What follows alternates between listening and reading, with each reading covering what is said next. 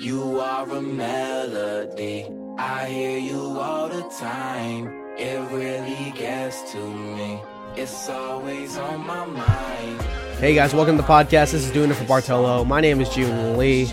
On the show this week, we have a pretty special guest for you guys. Sam Kennedy is the president of the Boston Red Sox, and he was nice enough to let me into Fenway Park, into a conference room, so we could record a podcast for a little under an hour. Sam was awesome. He was fantastic, and we talked about a lot of things. His rise in his baseball career. He's now obviously the president of the Red Sox, but the Red Sox are also the team that he grew up rooting for in Brookline, Massachusetts, also my hometown. And also coincidentally, Sam was also a high school classmate, same graduation year as Theo Epstein, obviously the president of the Chicago Cubs, and he also grew up next door to Peter Gammons. So Sam has had a pretty crazy life, and we talked about a lot of different things, in addition to kind of all the issues facing baseball today. And I think anyone who's a baseball fan is going to enjoy this conversation.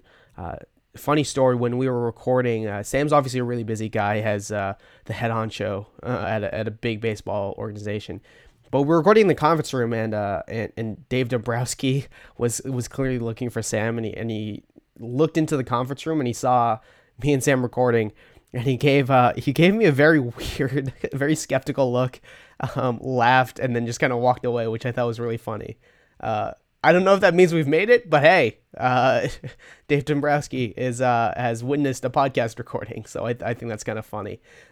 If this is your first time listening to the podcast, thank you very much for tuning in. Make sure to head over to iTunes and check out all the archives to previous shows, and we've had some pretty great guests on, and we've had some pretty awesome conversations, so please make sure to head over and check some of those out. They were a lot of fun to have those conversations, and I think we've had some pretty great feedback on a lot of them. So make sure to head over to iTunes or thehardballtimes.com and check those out. Make sure to subscribe to the show while you're at it so you can keep up to date with all the episodes moving forward. Leave us a rating, positive or negative, whatever. Just help us get the word out about the show. You can follow the show on Twitter at BartoloPod. You can follow me on Twitter at IamJuneLee. We've got some pretty exciting stuff coming up. I'm moving to Washington, D.C. this Saturday to start my internship at the Washington Post. So if you enjoy listening to the podcast, please check out some of the writing that I'll be doing this summer. You can find that on Twitter or on the Washington Post website or in the paper, which is crazy within itself and something that kind of hasn't really sunk in yet. But I'll be in D.C. this summer, hopefully doing some national stuff, probably doing a lot of other stuff as well. So please make sure to check that out when that starts going. And that's just about it. And without further ado, this is my conversation with Sam Kennedy, president of the Boston Red Sox. Hope you guys enjoy. It's always on my mind. You are my favorite song. Your love is justified. You play me all the time. All right, so I am sitting in a conference room in Fenway Park over in the field, and I'm here with Red Sox president Sam Kennedy. Sam, how are things going? Everything's going very well. Thanks for coming in today. It's good to be with you. Yeah, thanks for taking the time. Just to kind of give you kind of a brief rundown of what we're hoping to do is, I've brought in a bunch of writers to talk about their careers and how they kind of got into baseball and got into sports in general, and talk about how they have gotten to where they are today. And obviously you are the president of the Boston Red Sox, which is your hometown. We're both from Brookline, so I assume you came here a ton growing up. Absolutely. Which elementary school did you go to? Lawrence. Okay. So I went Theo Epstein. Yes, I went to Lincoln and then Brookline High School, and was with Theo Epstein. So we Lincoln used to beat up on Lawrence in baseball. Yeah. How did you kind of get into sports? I mean, at what point did you kind of figure out that this was a career path that you wanted to take? Well, probably like you, growing up in Brookline, being a mile from Fenway Park, I was obviously a huge Red Sox fan, fell in love with the ballpark itself, came here night in and night out. I was very fortunate. My father didn't have season tickets, but he had something even better, which was a clergy pass. He was an Episcopal clergyman, and that allowed him to get in with a guest for $2 back in the 70s and 80s. So we would come and typically stand in section 25, and when I got a little bit older, 7th, 8th grade, I would start coming on my own because I recognized the guys at the gate, and by the 4th or 5th inning, I'd be sneaking down into field box seats, and for $2, which was a pretty good deal. So anyway, I fell in love with the Red Sox in Fenway at a young age, and played sports at Brookline High, but recognized early on that sports on the field or on the ice would not be long-term for me, so went to school in Hartford, Connecticut after that, and started pursuing internships. And that was really the big break, was recognizing that at a young age I could get into a professional sports organization as a college intern. That was the first step. I want to touch on the Brookline stuff a bit. I was talking to Peter Gammons once, and I was talking to him about you, and he said that you guys were neighbors growing up, and so you guys would talk all the time about baseball and sports. What was that like? Oh, well, that was probably the biggest break. I should have backed up to that. 1983 or 4 or so, Peter and Gloria Gammons moved in next door to my parents. So I actually was incredibly inspired as a very young person to see Peter going to work at a ballpark every day, and so that sort of opened my mind to the possibility that you could do something that you love and work in an environment like Fenway Park and actually get paid for it. So Peter was incredible in terms of encouraging me and Theo and others in Brookline, whose families he'd gotten to know. So that was very, very special, great time. And Peter never, forced anyone or said, you need to hire this person or anything like that. But he opened up doors but through making connections. And back in those days, it was the 1980s. We wrote letters, and we were able to get addresses and things like that from Peter. So he was very helpful to both me and Theo. Do you have any good Peter Gammons anecdotes? Well, there's a lot. I just remember him. He is a religious runner, and every day, he would go out, early in the morning, and I'd see him coming back on my way to school or on the way to a job or wherever I was going. He was every single day he would run, and now he still to this day walks miles and miles. But he work in running shoes. Yeah, he does, and he is an avid runner. He's a huge baseball fan, but I think he actually knows more about music than he does about baseball. I remember him telling me the first piece he ever wrote that got published was on Steve Winwood, which is pretty cool. So he's a Renaissance man and just a great advocate for baseball and also for young people trying to get into baseball, into sports, which is very cool. That's rare that people sort of pay it forward and help others as they're trying to get in. Yeah, I think the incredible thing about him is that he's still going at it on a daily basis. What's great about that, and for so many of us, whether it's John Henry, Tom Werner, our ownership, or whether it's people in the front office like a Dave Dombrowski or Mike Hazen or myself, we have a passion for this, and if you're passionate about what you do, you really never want to stop because it really doesn't feel like work because you're in an industry, in a field that really is part of who you are. It's not just a job; it's really your passion, and that's what I would recommend to anyone, any young person thinking about what they want to do. Pursue your passion. Forget about money. Forget about title, status, none of that matters. If you're doing something that you really enjoy, you really love, all the other stuff will come, and you'll be very happy as opposed to just working in a job that isn't too exciting. I think it's really fascinating that both you and Theo kind of came up through the same time in Brookline High School. Were you guys the same year? We were both class of 1991, along with his brother Paul, his twin brother Paul. The better half, I call Paulie, and Paulie's wife Saskia was also there at Brookline with us, and we're all very close friends. Our fathers, Theo's dad Leslie and my dad Tom, are really good friends to this day. What was that relationship like? Did you guys both know that you wanted to go into baseball back then? It's interesting. We both were passionate baseball fans. Theo was a very good soccer player. I was a ice hockey and baseball player. Theo was soccer and baseball.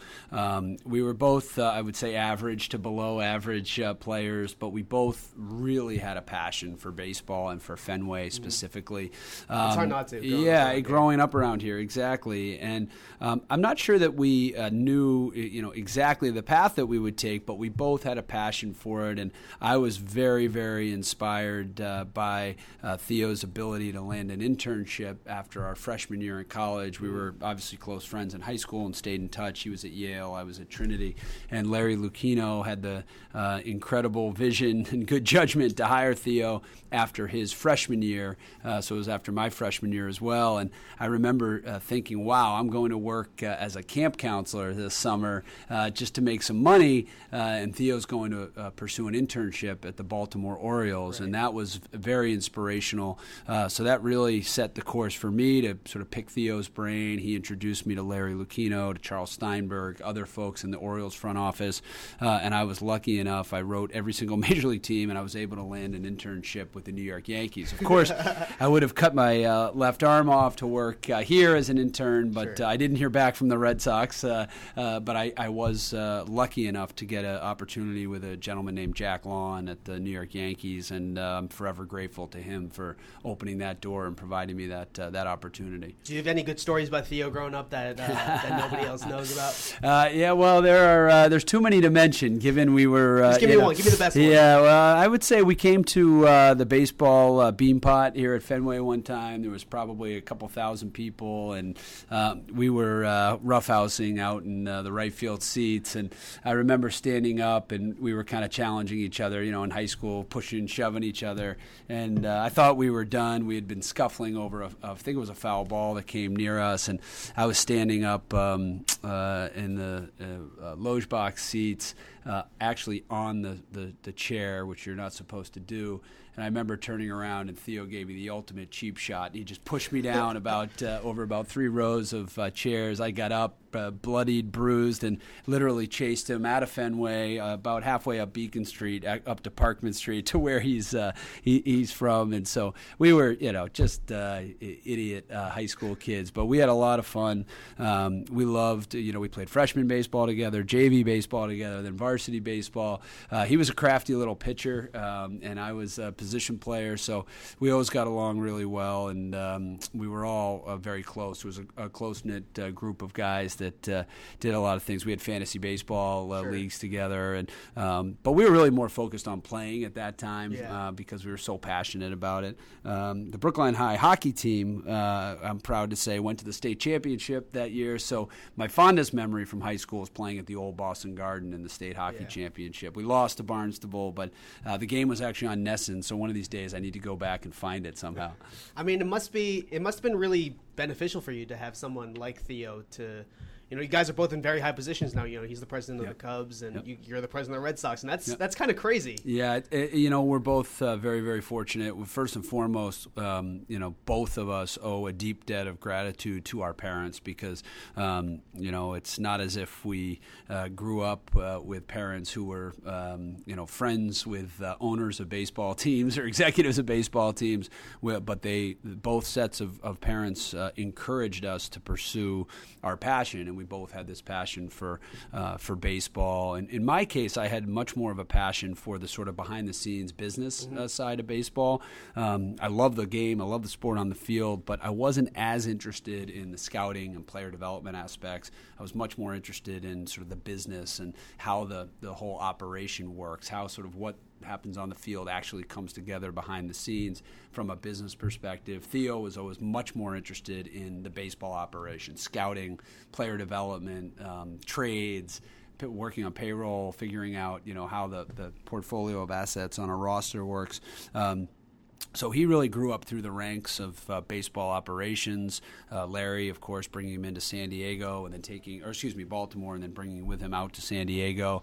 And then Larry hiring me to go out to San Diego to work in the corporate sponsorship department was great. So we both had Larry as a mentor, but also a lot of other mentors. Specifically, Theo really had Kevin Towers as his baseball ops mentor, and I had a guy named Mike D as a business mentor at the Padres. Right. And that was really helpful to have a few mentors and then to have each other to have fun and bounce ideas off of. The time when we worked together in San Diego and Boston was very, very special, having grown up together. What are some of your fondest memories kind of growing, being a young person in baseball and starting off your career? Yeah, I'd say the time in San Diego from 1996, from the time that I arrived out there until 2001 was extremely special. I just gotten married, living in Pacific Beach, with no kids and no real responsibilities, spending just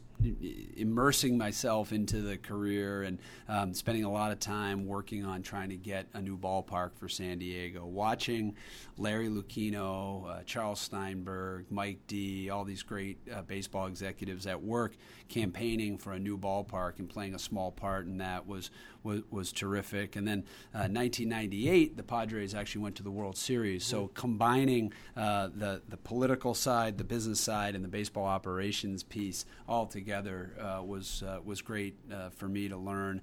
And really, again, Larry sort of teaching us that you can't just focus on the baseball operation. You can't just focus on business or the community or politics. It all has to work together. And so everyone starts in one area, but as you go up through an organization, you have to broaden your skill sets and make sure that you're placing equal emphasis on each area of the operation, because it takes a whole organization working together to win a World Series or to preserve Fenway Park or to build a new ballpark.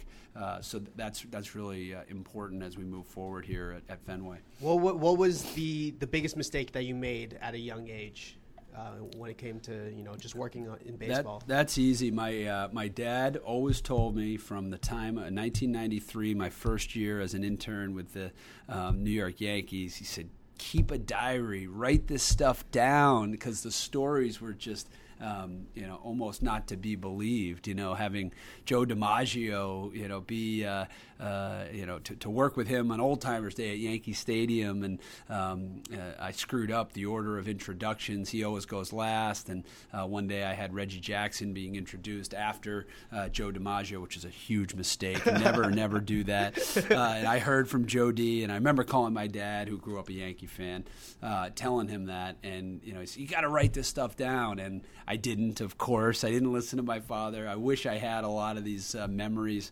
But other than that, look, you make a ton of mistakes along the way. Sometimes that is the best way to learn from through your careers, to make mistakes. But if you work in an environment where you have entrepreneurial leaders and big idea people who have had success, they're very secure, I think, in their own abilities. And working for someone like John Henry, working for Tom Werner, working for Larry, working for a Mike D. I think Theo and I will both tell you that we were always encouraged and remain encouraged to try new things, to be bold, do new and different things, whether it's playing outdoor ice hockey at Fenway Park or doing skiing and snowboard jumping at Fenway, or taking a different approach to baseball ops the way Theo did when we first got here in 2002.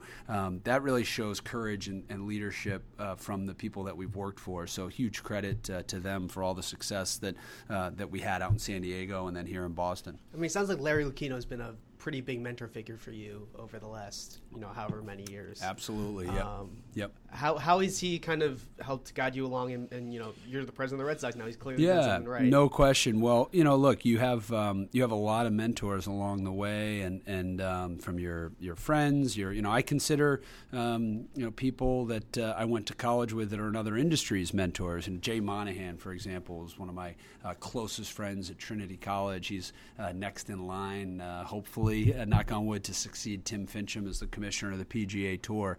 Even though we were about the same age, I consider him a mentor for his humility, his leadership, his honesty, his work ethic. But when it comes to my professional life, having been with the San Diego Padres under Larry and then at the Red Sox under Larry, he sort of led the way with work ethic. He always wanted to outwork the competition, make sure he was doing everything he possibly could in terms of the hours he put in, focusing on the little things and the big things, reading the documents, not just assuming something to be true. That was the lawyer in him.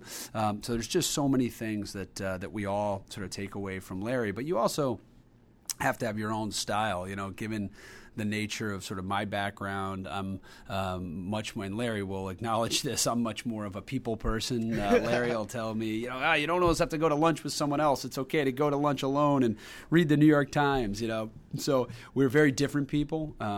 But I've learned so much from him, and also, as you get closer to your ultimate bosses, John Henry and Tom Werner, I've learned so much about entrepreneurship from them and sort of visionary leadership, where these are big idea guys who have created companies of enormous value because of their ideas, their ability and willingness to take risks, and that's a very different skill set and something that's important as you go along in business. I've always been in management, kind of in the operating function, but as you work more closely with very successful entrepreneurs in sports and business, you get a real appreciation for the courage that it takes to do what John Henry did, for example, launching his fund of funds back many, many years ago and being wildly successful, taking a chance, investing a 1% stake in the New York Yankees, then switching to the Florida Marlins, and then coming to the Red Sox, and buying Liverpool Football Club. And so the same is true for Tom with the risks he took in television. And so you have to take a lot of risks for there to be high reward, and that's something that I admire. We'll get back to Sam in just 1 second, but first, a word from our friends over at SeatGeek. If you've ever been frustrated trying to buy tickets online, I've been there. Most sites make it really complicated and try to sneak in huge fees at checkout to jack up the price. And that's why you need to try out SeatGeek. They've made it easier than ever to buy and sell sports and concert tickets. SeatGeek is the only place I ever go to when I look for tickets to a game or concert. They've taken out all the work and hassle out of shopping for tickets. SeatGeek pulls all the tickets available on other sites into one place so you can have save time and never miss a deal. You can even set alerts for upcoming games, and SeatGeek will let you know if ticket prices fall. Even better, every single ticket on SeatGeek is given a grade based on its value, so you can immediately find underpriced seats. And before you buy, you can use SeatGeek's detailed maps to see the view from your seat. Best of all, SeatGeek is always honest and upfront about the price, and unlike StubHub, SeatGeek always shows you the full ticket price from start to finish and never surprises you with huge fees at checkout. Listeners to Doing It for Bartolo can get a $20 rebate off their first SeatGeek purchase. In order to do that, make sure to download the free SeatGeek app, go to the settings tab, click add a promo code, and enter promo code Bartolo. SeatGeek will send you $20 after you made your first ticket purchase, so make sure to head over to SeatGeek, download the free SeatGeek app, and enter the promo code Bartolo in order to get your $20 rebate. Make sure to head over and support SeatGeek. They're supporting the show, and they're making all of this possible. So thanks to SeatGeek, and I really, really appreciate them helping out the show. And without further ado, back to Sam Kennedy. I think something that's interesting that you touched on is that, like, as you kind of move up the food chain in the baseball hierarchy, all these skills that you need in business and baseball, in just being a people person, being a leader, they start to come together. At a certain point, I think it's interesting. Do you think the goals of the Red Sox as a baseball team and the goals of the Red Sox as a business, because that's what this is. Baseball is a business at the end of the day, and that's something that I think a lot of people have a hard time grasping. Yeah. Do you think those I mean, how often are those goals diametrically opposed to each other? Yeah, it's interesting. I think they're really aligned, because you can have the greatest salespeople in the world, the greatest marketing people in the world. I learned this at a very early age working for the New York Yankees. My first job was in the ticket office. If you're not putting a compelling product on the field, if you're not committed to winning, there is no business.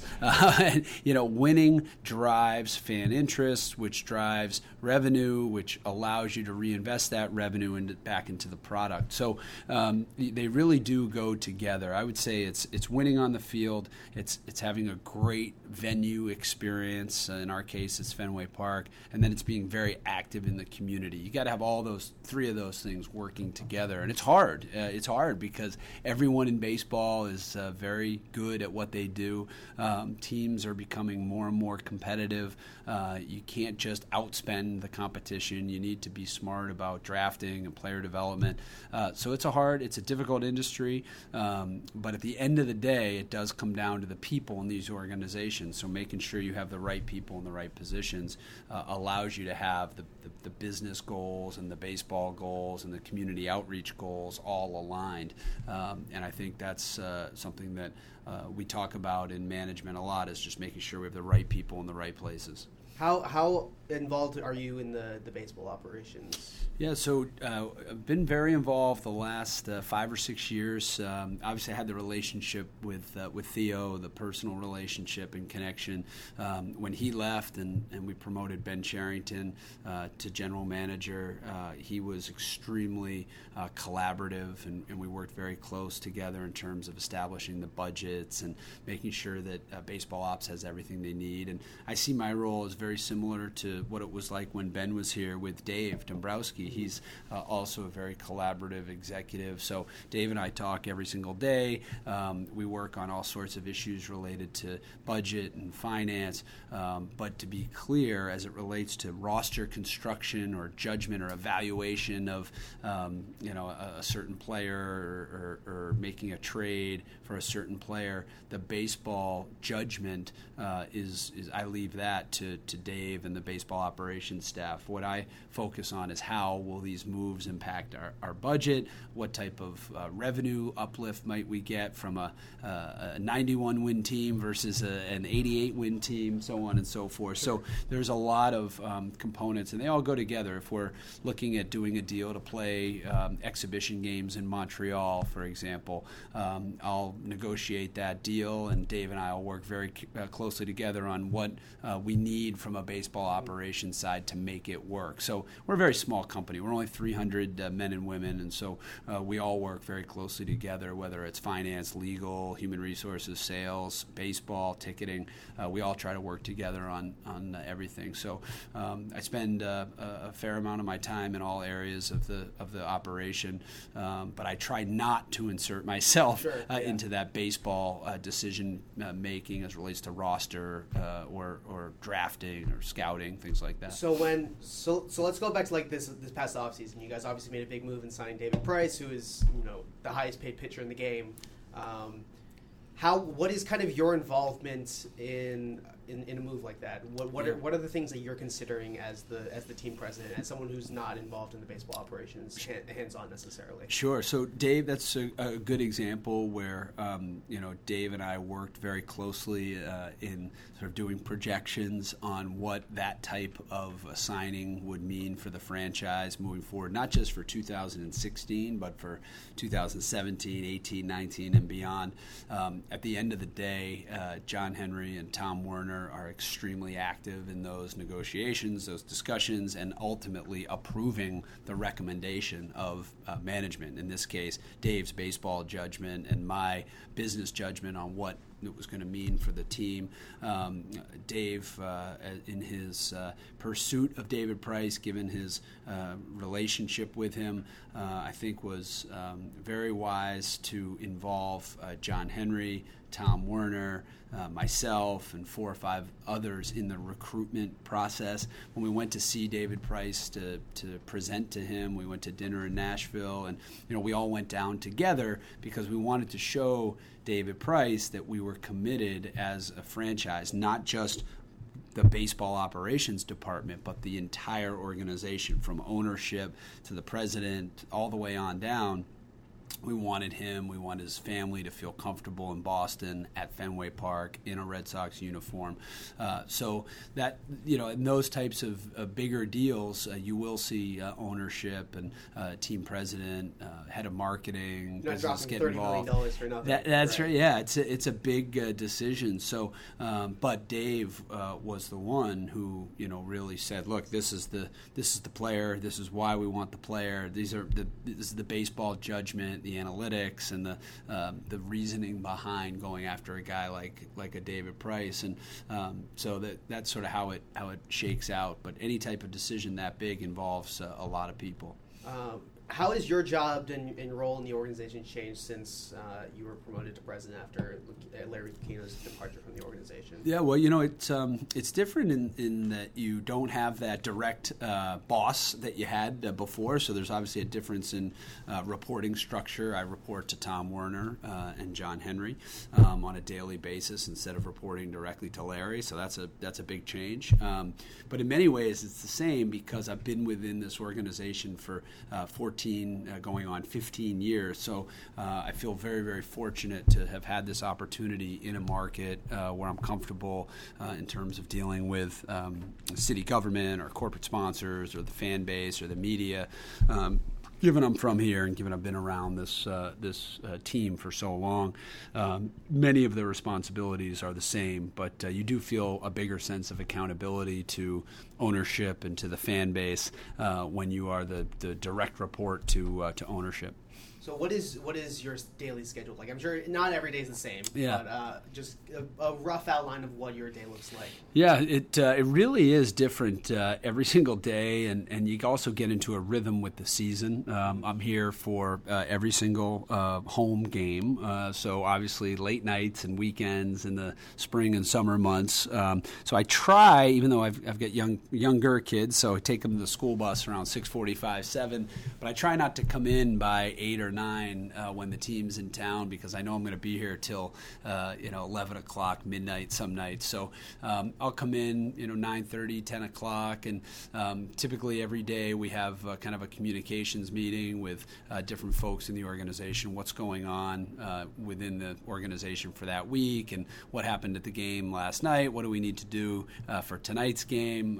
What do one of those meetings look like? Well, we sit around a table and we talk. We have an agenda, and we talk about any sort of marketing or PR issues. Dave will give a baseball operations update at our weekly management committee meetings, talking about injuries, potential trades, what he's working on, how the moves he's made impact us financially, and then we'll talk about how we're doing versus budget, where we are on ticket sales, how we're doing on sponsorship.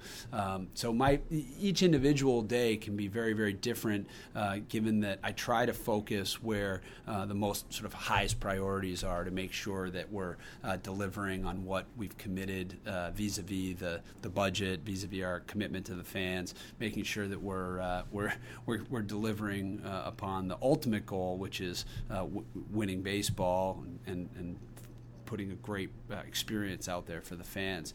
So every day is different. In the off season, it's more sort of normal business hours, which is kind of nice. You sort of feel like you're on vacation, working 8 a.m. to 6 p.m. as opposed to being here late at night. But you missed the rhythm of the season. Again, going back to 1993, I've only been in baseball, so you sort of your body clock gets used to that baseball schedule. The off season is actually busier because you're working on budgeting for the following year. You're worrying about what the team's going to look like. You're worrying about ticket prices, when tickets go on sale, sponsorship contracts, broadcast advertiser contracts, employee reviews, employee contracts. So there's a lot that goes on from October through spring training that keeps you very, very busy. What was something that you did not expect going into the job that has been sprung upon you, I guess? That's a good question. I think the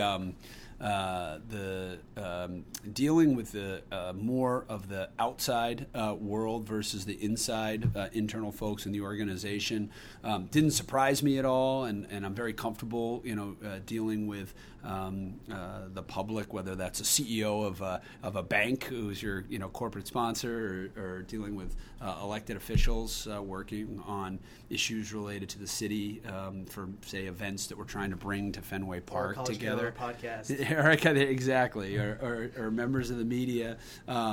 But I personally don't believe that it's the role of the club president to be the sort of face of the franchise. I think really what the Red Sox fans, what we care about, I consider myself a fan, is the baseball, and so it's the players, the general manager, the president of baseball operations, the field manager. So I really think that our fans, for the most part, want to hear from the players on the field and the folks that are picking the players on the field, and that's a huge responsibility on them, for Dave Dombrowski, for Mike Hazen, for John Farrell, for Torey Lovullo, for the players themselves. So I try to take some of the responsibilities as it relates to that. John Henry, Tom Werner take some of that responsibility, but really it is about the players and the product on the field versus the ownership level and executive level folks that are a little bit more behind the scenes. You're the president of your hometown baseball team,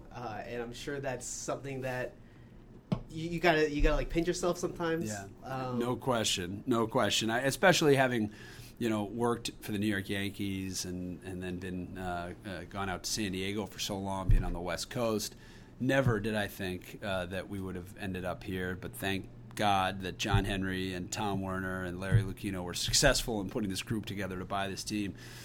Jude, I come in every day when I come into Fenway. It's typically empty, and you look out on the field and you look at the empty ballpark, and I'm telling you, without exception, every day I just take a snapshot in my mind. I really do feel just so appreciative and so lucky that I'm in this position because I love Fenway Park so much, and I love the Red Sox so much. So it's been an incredible ride, and I'm really excited for what the next sort of era in Red Sox baseball has in store. We've spent the past two, since the 2013 World Series championships, we've had 2 down, difficult seasons, but I think a lot of the work that we did from 2014 and 15 is starting to manifest itself in the form of a very young, dynamic, exciting team and a group of players that we hope will be together for a long, long time.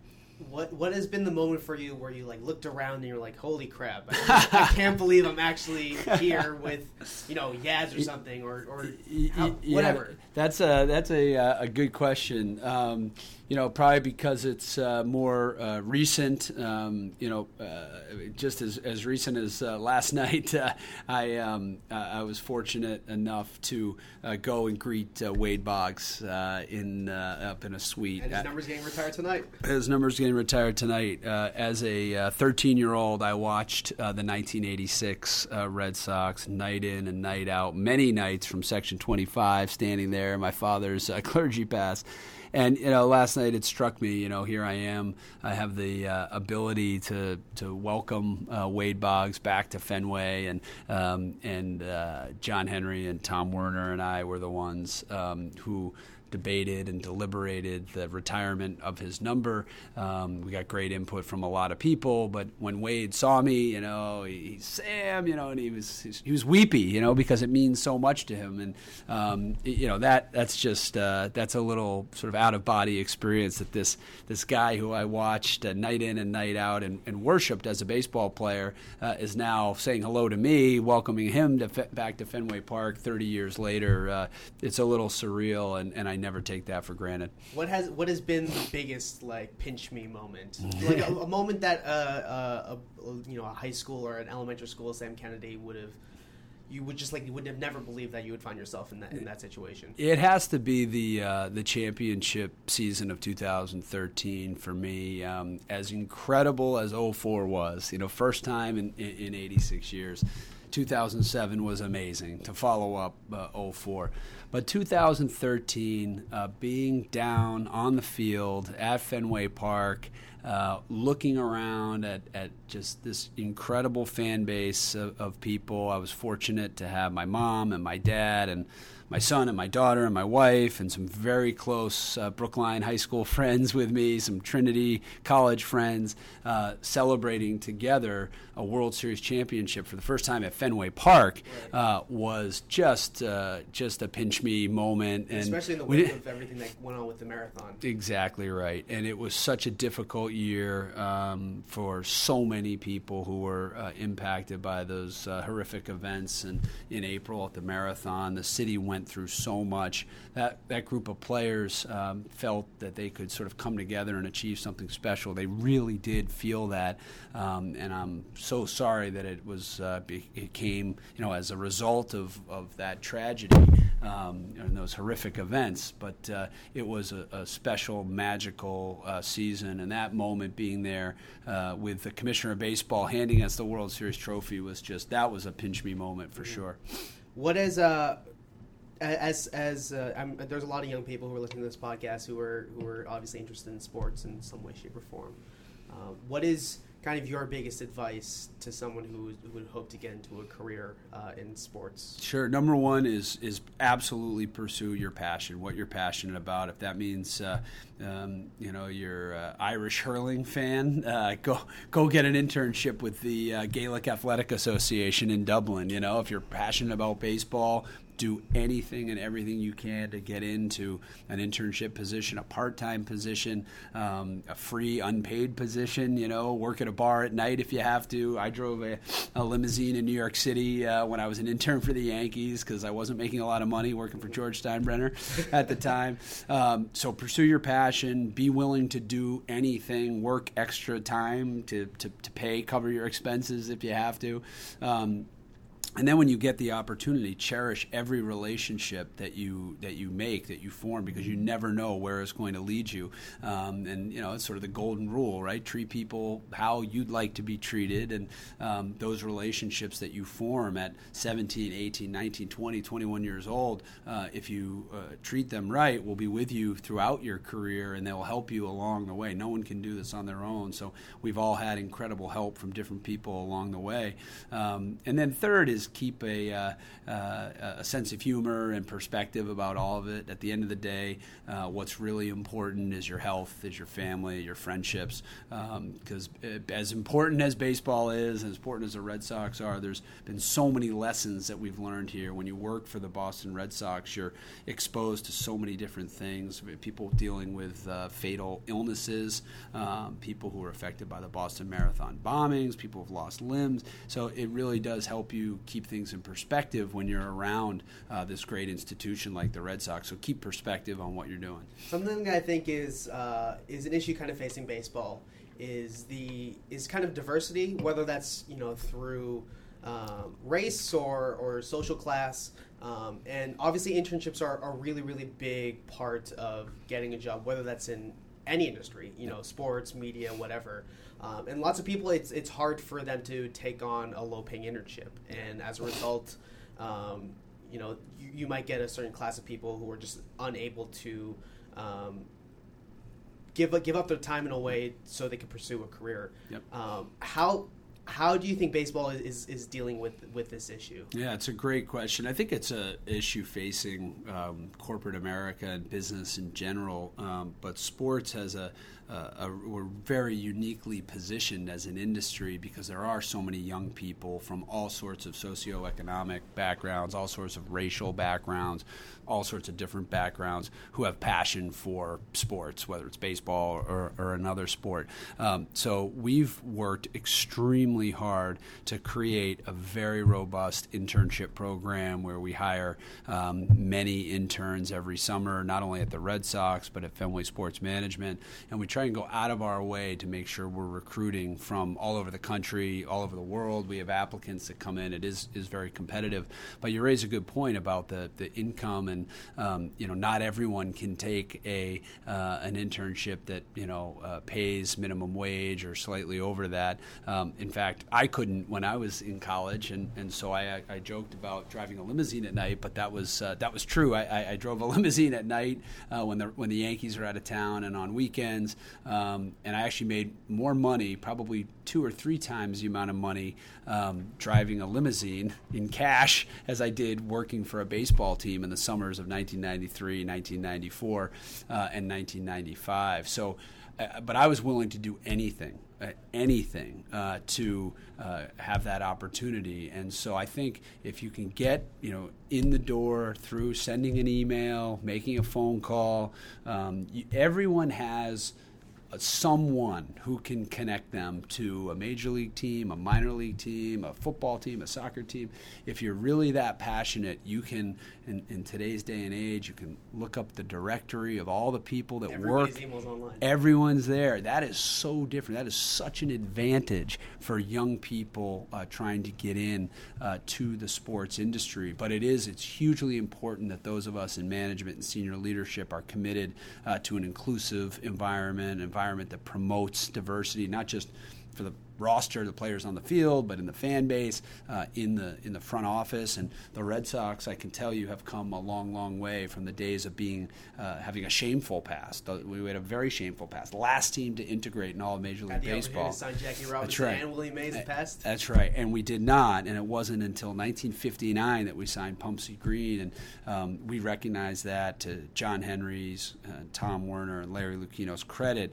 They recognized that in 2002 when we got here and tried to create a new culture of inclusion and acceptance. And you can always do better, but I think we've made great strides in that area, as reflected by the product on the field, the fans in the stands, and the people in our front office. But you can always do more, and you can always do better. How are you hoping to do more? Yeah, well, the biggest way we can do it is connecting to your generation, people even younger than you, because it's critical. If we don't connect to young fans, the industry is going to be in trouble. The Red Sox will be in trouble. So the biggest example of that, we've started a free ticket program for any kid who wants to sign up for our Kid Nation program, which is free. You can get a ticket to a Red Sox game. Probably more impactful than that, we have a student ticket program. I've very much taken advantage of it. Thank you. I'm glad to hear that. But for $9, you can buy tickets and come to Fenway and get in. That's sort of how I did it. The nice absolutely, and it's really important. If you can't access Fenway, how are you going to fall in love with the Red Sox? So you may live in the outskirts of Maine, New Hampshire, Vermont, Connecticut. So we hold those $9 tickets. We have them available. So come to Fenway and come in and take advantage of it. And then we need to be really active in the digital space, in the digital world. I mean, I'm able to watch games streaming live on my devices. We're working to break the logjam with Major League Baseball to get Red Sox games streaming in market. Yes, please. Yes. And I know that's extremely important to that next generation of fans. I think we're close. MLB's made a deal with Fox to be able to do it in, I think, 15 markets. So we're hopeful that we'll be able to get something done with MLB soon. But you can watch any baseball game anytime you want outside the market. It's really a great product. And you can watch Clayton Kershaw on any given night. Yeah, it's the best. It's really important. And that's, I know that if people talk about the second screen when you're viewing, to me, this is the primary screen. Fortunately or unfortunately, this is what kids are using, and so we need to be here. Yeah. What do you hope to? You're now almost 2 years into the job. No, actually, I took over for Larry October 15th of 2015, so not even a year yet. So not even a year yet. Yeah. I don't know how that got that timeline messed up. That's okay. But it feels like a couple years. Yeah, I mean, a lot has happened. Yes. But so a little over a year now into the job, or a little under a year. What are you hoping? I mean, what is your kind of hope for your position with the Red Sox? Over the next couple of years, 5 years. Yeah, I'd like to first and foremost continue to lead an organization that is going to put a team out there that all of New England can be proud of, and by that I mean playing baseball in October on a regular basis, winning World Series championships. That's first and foremost. Second, I want to be affiliated with an organization that cares deeply about the fan experience at Fenway Park, and we really create memories for people who come here. We want to establish Fenway Park as the preeminent destination for sports and entertainment in Boston, whether that's outdoor ice hockey or soccer or ski jumping, snowboarding, concerts. That's very, very important to us. And I also want to be associated with an organization that gives back to the community. We've got Red Sox Foundation that's given away $84 million, and we need to keep that going and keep our foundation robust and our community outreach robust. And at the end of the day, that's really what I'm focused on. That's what the mandate that I've been given from John and Tom, and hopefully we can live up to that mandate. Fenway's obviously gotten a lot better in terms of just renovation and just the state that it's in over the last 10 years or so. But the fact of the matter is it's a really old ballpark. Yep. How many years do you think is left on Fenway's timeline? And it's hard to imagine it now, but when do you think the next Fenway Park is coming? Good question. I think when we got here in 2002, we gave ourselves about a 2 to 2.5 year period to study and examine the viability of Fenway as a structure, as a building, sure. As a ballpark. And John and Tom and Larry made the commitment in 2005 that we were going to stay at Fenway and affirmatively make Fenway our home for our fan base for the next generation of fans. So that's at least 30 years from sort of that point. We completed the major renovations in 2012. So I feel good that we have at least a sort of another generation of fans that will be coming through Fenway Park. And, you never say never, but to me, Fenway is an extremely important competitive advantage, given we're located in the heart of the city. We're right in town. People want to come here. Fans coming in and night out, whether we're winning a World Series championship or in 2013 or finishing in last place in 2014, we have incredible fan support, and that's hugely important to get players to want to come play here. Yeah. The intense nature of the ballpark's important to home field advantage, and it's just such a part of the Red Sox identity. I'm biased, but I couldn't see the Red Sox playing in any other facility, nor would I want to. That said, maybe someday, way down the road, there could be a new ballpark. But I hope that I don't live to see that. I hope we're able to preserve and protect Fenway for as long as humanly possible, so our kids and our grandkids can experience what we've experienced. What has been your favorite and your least favorite part about the first year on the job? It's a good question. My favorite part has been this. It has to be this sort of rejuvenated approach that's been taken on the field, and it's still very, very early. I recognize that, but there has been a plan in place around a lot of the players that you're seeing. We've always sort of had the approach here that we have the resources to scout and draft and sign players and keep homegrown players in the system, and then complement them with free agent pieces that can help hopefully put you over the top to win a championship. That's an approach that John and Tom, Larry, Theo, Ben Cherington have taken since we've been here. So that's been the best part. We had a great off season with the college football games and the Irish hurling and the skiing and the snowboarding, and that was all very exciting way to sort of kick off the new administration, new regime. But the renewed baseball excitement has been the best part.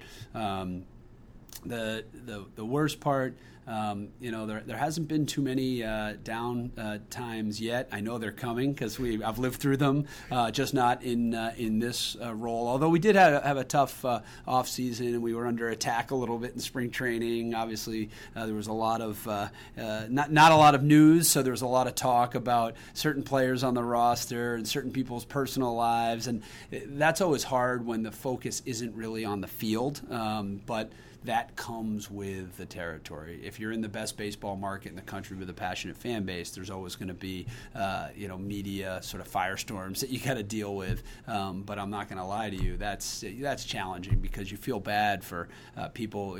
Anyone, I don't care how thick your skin is, when they're talking about you on the radio or on television, it can be challenging, and it goes with the territory. Don't get me wrong, but that's a difficult part of the job. Is there anything that I didn't ask you about that you want to get off your chest? No, just give a shout out to Brookline High and obviously Lawrence School. Served you very well, and really great to be with you today. Yeah, thanks for taking the time, Sam. Really great, Jude. Thank you. Thank you. You are a melody. I hear you all the time. It really gets to me. It's always on my mind. You are my favorite song. Your love is justified. Thanks again to Sam Kennedy for coming on the podcast. I really appreciated his time. Hope you guys enjoyed our conversation. If this is your first time listening to the show, make sure to head over to iTunes and subscribe and check out some of our previous episodes. Make sure to leave us a rating if you guys do enjoy the show. And make sure to tell a friend, because we're having some pretty great guests on, and if I say so myself. And I think we're having some pretty great conversations as well. You can follow the show on Twitter at BartoloPod. You can follow me on Twitter at I am June Lee. Sam Kennedy is on Twitter at SKennedySox, SOX. And I think that's it. Next week we have Trenny Kuzniarek of Comcast Sportsnet New England. We had a pretty expansive conversation about kind of her rises in the industry and her struggles with depression, and it was a really great and honest conversation. I hope you guys make sure to tune in for that one, and that's it. So until next time, we'll see you guys in the next one. Your love right. You play me all the time. Your love is simple, baby. You've been on my mind. And since you're watching me, I do it all the time. And since you say you love me, it's just a fire. It's just a